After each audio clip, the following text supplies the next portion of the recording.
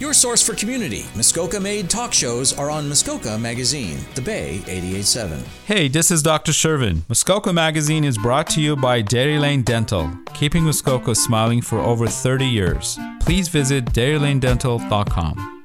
This is Arts R Us on The Bay. Good morning and welcome to Arts R Us. I'm Noreen Mitchell. I'm here in the studio with my friend and guest host today, Kate Brown, the abstract painter. Good morning, Kate. Good morning, Noreen. So nice to be here. Kate's here to help me welcome Darren Copeland, who's the artistic director of New Adventures in Sound Art in South River. He's also a sound artist and a composer. Very good morning to you. Yeah, hi, thank you for having me. So Darren, we were talking briefly before we began the recording about senses, and I have to ask you, why sound? Why sound? Well, I think some people are wired certain ways that favor either hearing or seeing. Maybe, I mean, it's not that I don't go around not seeing, but that the most informative things sometimes are through sound, through listening. And I've guess through my own education and pursuits, I've thought of sound in a very wide spectrum of all possible sounds, from language to music to the ordinary sounds that happen around us, like the footsteps we just heard in the hallway. So everything, and I think that all sounds happen, that they can move along this continuum quite freely between speech, music, and sometimes what many people think of as noise, but instead is maybe unassigned sound. Mm. Was there music in your background at any point? No, not until high school, where I got into it on my own. Wasn't that much of a aspect within my family, or other than just general consumption. But no, I got interested in adventuring along the radio dial and finding myself over in the alternative radio spectrum, and through that got interested in things like electronic music, experimental music, and then started to play with analog synthesizers and creating drones and textures and things, and kind of creating a kind of ambient music initially. And then I got interested in recording environmental sounds, and then that became a compositional interest of mine through my early years of composing. You went to Niagara College in Welland and studied sound and light and theater design. And how did those skills lead you on to your further education and development? Well, I guess I saw that as I guess some of my first things in sound were connected to theater, doing sound for plays, and I was quite involved in drama as a teenager. So that seemed like a natural development, the connection between sound and theater to me, and it did sustain me, through the first part of my career as a freelance sound designer in Toronto and in Vancouver, but after Niagara College, I went out West to study at Simon Fraser, where the World Soundscape Project had been based. I would think that would have a great influence on your interests. Yeah, that was a more significant influence, I would say. What does a sound designer actually design? In the case of theater, would be any sound that's not, it could be any sound that goes beyond the body of the performer. So it could include even amplifying the performers. But any pre-recorded sounds that are integrated or played back, any live sound effects or kind of thing would like be also included. And the interesting thing about theater is that the sound designer is, in a sense, responsible for all of the sounds. So you could think of it as a composition that way, that all of the little cues, transition cues and things like that, they all kind of interrelate like a puzzle. It's just that you hear them in fragments instead of continuously, maybe. And whereas in, say, film, all of those different aspects are compartmentalized into different departments. You have different specialists. Someone that just edits dialogue, somebody that creates the Foley sound effects, and things like that, and a music composer and so on, and somebody who chooses other music that's not composed to go in. It's sort of isolated in its own little cell. Yeah, and that's why I never got into film, because I really wanted to think of all of these different aspects as an integrated whole, as part of one piece. Would you be able? Sorry. So in the case of theater, you could do that. I mean, obviously through collaboration with the director and the cast and the other designers. Right. In my mind, because I don't know much about it, I'm thinking of a symphony. Like it's sort of like more of a symphony of sounds when you're talking about the theater. Well, I mean, a symphony is like is one form. It's like an essay as a form of writing. Yes.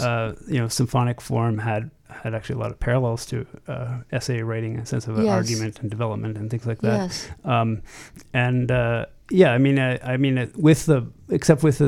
With the theater sound design, it was often you're following the course of events in the play and trying. I think perhaps the Wagner's idea of the leitmotif, which really stuck onto film, was very handy for film because and in parallel theater, because you could connect different musical ideas to different characters or different situations or different environments, or and then develop them as the show develops. Right. So you had kind of some lines in the water, like an armature, kind of. Yes. Yeah. Okay. As opposed to a symphonic thing where it's maybe a more direct argument of this is the material and this is how it develops. I see. All of this development has focused a lot on deep listening or focused listening. How can people develop that skill, would you say?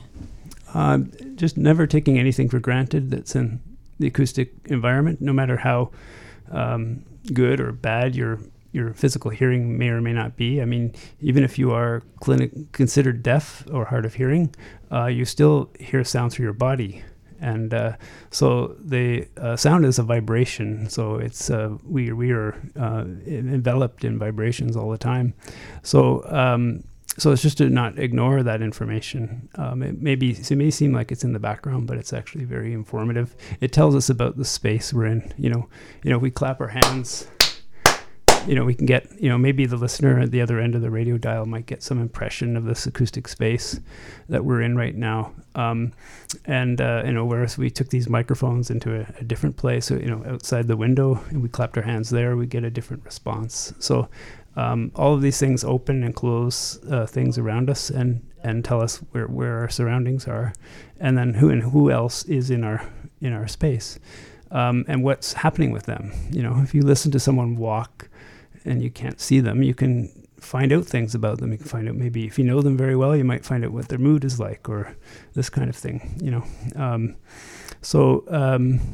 I think that these things are life skills ultimately, and I have the luxury, I guess, to sort of draw on them in artistic practice, whether it's my own or other people that I'm presenting through NAISA. Is it helpful to close one's eyes? Yes, that enhances things. Certainly, it's certainly a strategy for tuning out the visual dominance of things. Is to close your eyes, or if it's not safe to close your eyes, to look in a certain direction that might allow you to be safe, but you're not getting your, say, more subjective information from, looking down on the ground or something like that, and I think that all sounds have, I think that it comes a bit from recording too, is that when you record a sound and you take it out of its context and you listen back to it in a different context, you no longer have the visual. You might have a memory of the visual, but when you listen back to the recording, it tells you other things than what you. It sort of reminds me. Sandy McLennan was on once, and he said, he goes out into the field and he takes recordings as well as photographs, and he goes to the dark room and he's not quite sure what he's going to get, and if he gets something, he's thrilled. at the end, it's a different thing than what you might have thought it was, right? Or what you thought. Certainly, yes. I mean, maybe in his case, there's an element where you don't have the feedback at the moment, or at least with sound recording, you have headphones, you get some feedback of what's going on. But yeah, certainly it is different when you hear it back.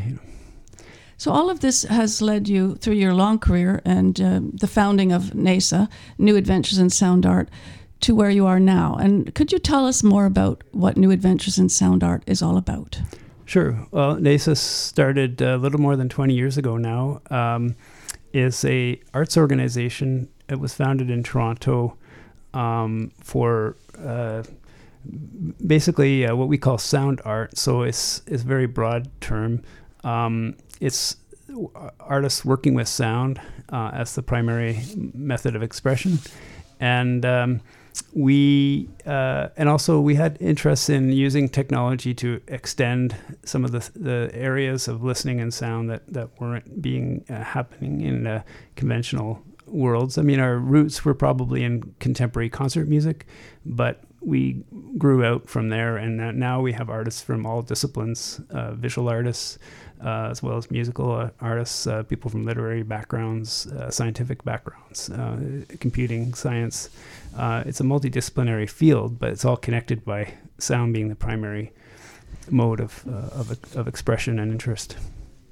I'm going to take a moment now to just say we need to have a break, but we're going to come back and talk more about New Adventures in Sound Art with Darren Copeland.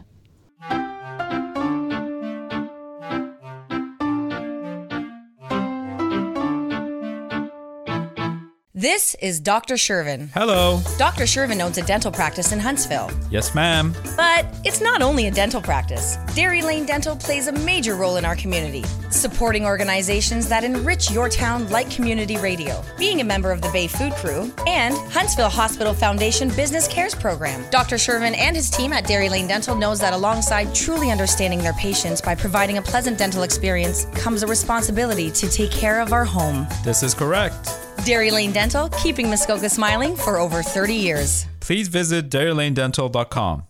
By Muskoka for Muskoka, your collection of Muskoka-based talk shows. Muskoka Magazine, The Bay 88.7. I'm Dr. Shervin from Dairy Lane Dental, and you're listening to Muskoka Magazine. This is Arts Are Us on The Bay. We're back on Arts Are Us. I'm Noreen Mitchell with my guest host today, Kate Brown, and our guest is Darren Copeland from New Adventures in Sound Art. And we were talking about NASA. And you have a location, a physical presence, as well as a virtual presence on the NASA radio and NASA Tube. And talk us about your presence in South River, please. Well, yeah, we moved the organization out of Toronto a little more than 5 years ago now, I guess, and it was for the past 5 years. It was stationed at what used to be Renee's Cafe in South River at the Lights. We've had the delight of visiting it, both Kate and I. We really enjoyed that's right, it. Yeah, and we loved it there, but we were also looking towards the future of the organization, and we're looking at acquiring a building that the organization could purchase, and it becoming the future home of the organization. So, bravo. We weren't able to purchase Renee's, but we were able to purchase a relatively new building. It's a sort of an old and new building. It's used to be the location of the Happy Landing, the old gas bar that was on, and a truck stop that was on the highway. Great. But all that property's been redeveloped. So there's the South River Brew Co., and now there's a new pharmacy, and then the next building that's there was a Colwell Baker Realty, but now that's the building we purchased, and so it's got a similar amount of presentation space as we had at Renee's, but it has it's just a 1,200 square foot one floor building. So all of our 20 years of stuff that we've accumulated over the years, which lived comfortably in the basement at Renee's, is now in closets and things, and so we've had to redesign the space a little bit, and also it didn't have a kitchen, and we wanted to maintain the cafe aspect. So we're currently renovating it to bring the cafe in. The cafe is not ready yet. And there is some issues around whether we'll be able to take even the public in on Saturday, but we will be online on Saturday. So okay, talk about Saturday, because that's the beginning, isn't it, of the Deep Wireless Festival? So the Deep Wireless Festival, this is the 21st edition, going back to our Toronto years. And it's a festival of radio and transmission art. So what do we mean by that when we don't have a radio transmitter like there is on this site? Why are we doing radio art? So radio, I think with the development of podcasting and other forms of digital radio or digital audio transmission through the internet, a lot of the conventions of radio have adopted and into podcast forms and things like that. So, and also online radio stations and things like that adopt a lot of the similar. And in fact, this very station started as that we're speaking on was an online station. Correct. Yeah. So the transference. So when they transferred to FM, there were certain legal things they had to do probably, but largely they were probably following the same format as it is today. So we kind of transferred a lot of those things over to the digital realm, and NESA does that too. We have a online radio station of our own. It's not a live station. It doesn't have a live studio. It's all pre-programmed, and it's feeding in different artists' works and 24/7. And it runs all the time. And and then the festival also. There's a tradition of also. Composers creating longer form radiophonic works. So we have two very distinguished composers this year, Claude Schreier and Trevor Wishart, who are world-renowned people that will be presenting works over the course of the festival. And so we're very happy to have new works by them. And the one by Claude Schreier is being premiered on Saturday. And in fact, it's a kind of a documentary about Murray Schafer. Claude worked with Murray on a number of projects. If we stop listening, all is noise. Yeah, that's where it all comes from. Yeah, Murray was one of the founders of the World Soundscape Project, and they had a collective of composers and researchers at Simon Fraser in the 70s, and that did a lot of the groundbreaking research on the soundscape. The soundscape, as in the sound environment. Not the artificial sound that might be introduced into films or dance pieces. In addition to those two distinguished artists, you also have some exhibitions, installations. Yes, we do. And the other aspect, the transmission art aspect, that's where that comes in, is we have, there was a piano that was donated to us when we moved into René's. And the piano moved over to the new space. And so what's going to happen with that is there's a contemporary music practice of prepared piano, where you put objects in the... Kate has been talking to me a bit about this. Yeah. I have a little bit of exposure, but Kate, I'm not sure about prepared that. piano is. Yes. Yeah. So you stick bolts or screws in between the string and the sounding board, and it changes the piano sound into a percussive sound. But what we're doing is we're sticking. You can make a radio transmitter that's it's about the size of your palm, of your hand, and it's just a little circuit board with all the minimal elements that you need to transmit from for me to send a signal from here over to the water over there or something like that, So what we've done is we wedge those into the strings of different pianos. So when you hit a certain key, you get not only a prepared sound, but it comes out of a different radio, because each transmitter will be tuned to a different frequency. I want to see that. We're going to make a little trip up to see that. So that's a piece by James Bailey called Piano Travels. And there's another one? And there's another one by Sean Martel, which is called EMF Turntable. So if you imagine a kind of lazy Susan, the thing that turns around that you have different, food on or something. And but instead you put a cell phone, or you could put any kind of small electronic device on it. And under the turntable is what's basically a kind of an EMF receiver. So EMF stands for electromagnetic frequencies. So we these things we carry around us all the time with our cell phones. They emit through cell towers and all kinds of, anything that's electronic. That computer monitor that's in the studio, the mixer, all these things emit electronic energy. And that's why some people can even feel these things in their body and are very sensitive to them, and they get bothered by being around electronic equipment. So this is kind of a little, like a microphone that uncovers these frequencies and the sounds they make. And so it's another aspect. So what I meant by the sound, the spectrum of sound being very wide, well, it's actually wider than we actually perceive with our ears. Yes. That it goes to other ranges. So the electromagnetic spectrum is another element, and that ties in with radio. And we're going to be doing a workshop with a fellow named Dan Tapper, starting near the end of February. Details February are on our 26th? website. No, Yeah. And 7? Yeah, and that's online, completely online. It's a series of 3 workshops where you build your own receiver out of very inexpensive parts, and then make a composition out of that. So you can record the sound into a recording device, and then you call them shared listening sessions. I love it. Yeah. Well, we the presentations that are online, we call them that because sometimes the work is pre-recorded, but we want the aspect of people hearing it together, kind of like a book club. Yes. You read a story and others respond to it. Well, it's like that, except we're playing sound pieces. Now, would this workshop be geared towards people who sort of already know what they're doing, or could a complete newbie attend?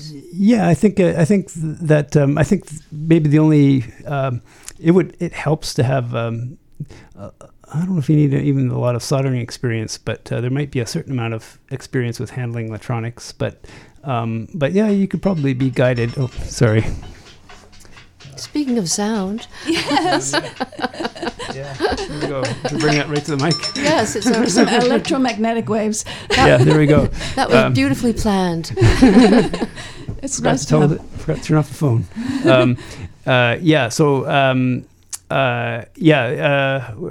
Where was I? About the workshop. Yeah, about the workshop. Yeah, I would say that it helps, but I think we can help people along with experience. If you have access to something to record and a computer to edit sounds, even if it's using something like Audacity or something like a free software, then it's possible. And I can always work with people outside of the sessions as well to get them going. So I think it's really some of our listeners to participate. Yeah, I think we need to tell people where they can go to find out more. And that would be your website, first of all, I guess. That's right, yeah. NESA.ca. Yeah. And you're everywhere else as well, if you like to talk about the other platforms that you're on. Yeah. So we produce a radio show that's monthly. That's it's broadcast down in the States in Akron, New York, and at a place called WGXC, which is kind of like they're connected to an organization very similar to NESA called the Way Farm, and it's in a small rural community just like South River, and they run a community radio station there as well as do artistic projects, and so they broadcast our show called Making Waves that happens the second Saturday of every month, and then we also produce the NESA Radio, and then we have a YouTube channel called NESATube, and then also SoundCloud. We distribute stuff through that. We have there's about 15 different albums on there, and many of them from the Deep Wireless Festival. And Twitter and Facebook too. Yeah, that just tells you where. That just points you the other elsewhere. place. Yeah, to the other places. Yeah. I wanted to mention that I read that NESA Radio, your broadcasting component, was included in the Wire's 100 Essential Radio Stations last year, July 21, in issue 449. What does that mean to you? That acknowledgement? That's quite important. The Wire is one of a long time magazine that has covered adventurous music of all types and all genres, and they did with the pandemic, they noticed that a lot of people were listening, at least over in England where they're based, were listening to online radio.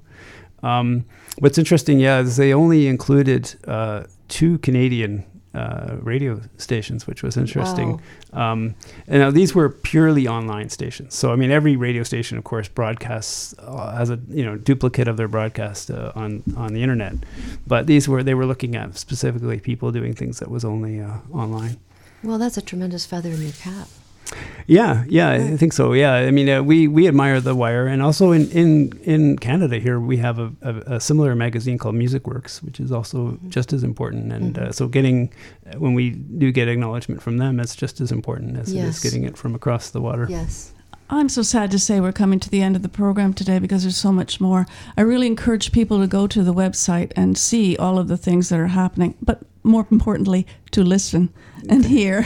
Yeah, there's lots there, and if we're not able to accommodate you in person right away on Saturday, then certainly call if you want to come out beforehand. Give us a call. Our phone number's on the website, and check our Facebook postings for updates. And but certainly listen and explore the stuff through our website. There's a lot there that than more than we could serve in real time. And perhaps take a sound walk.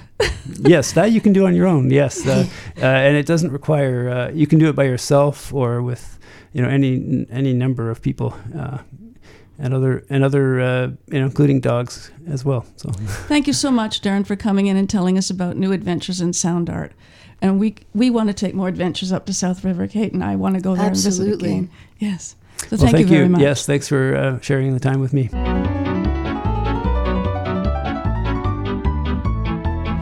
I have a couple of things I want to talk about. We talked about NAISA events, which is great, and I want to mention the Partners Hall is reopened in Algonquin Theatre, and so right now there will be a student show. Huntsville High School senior students Trust the Process is the name of their.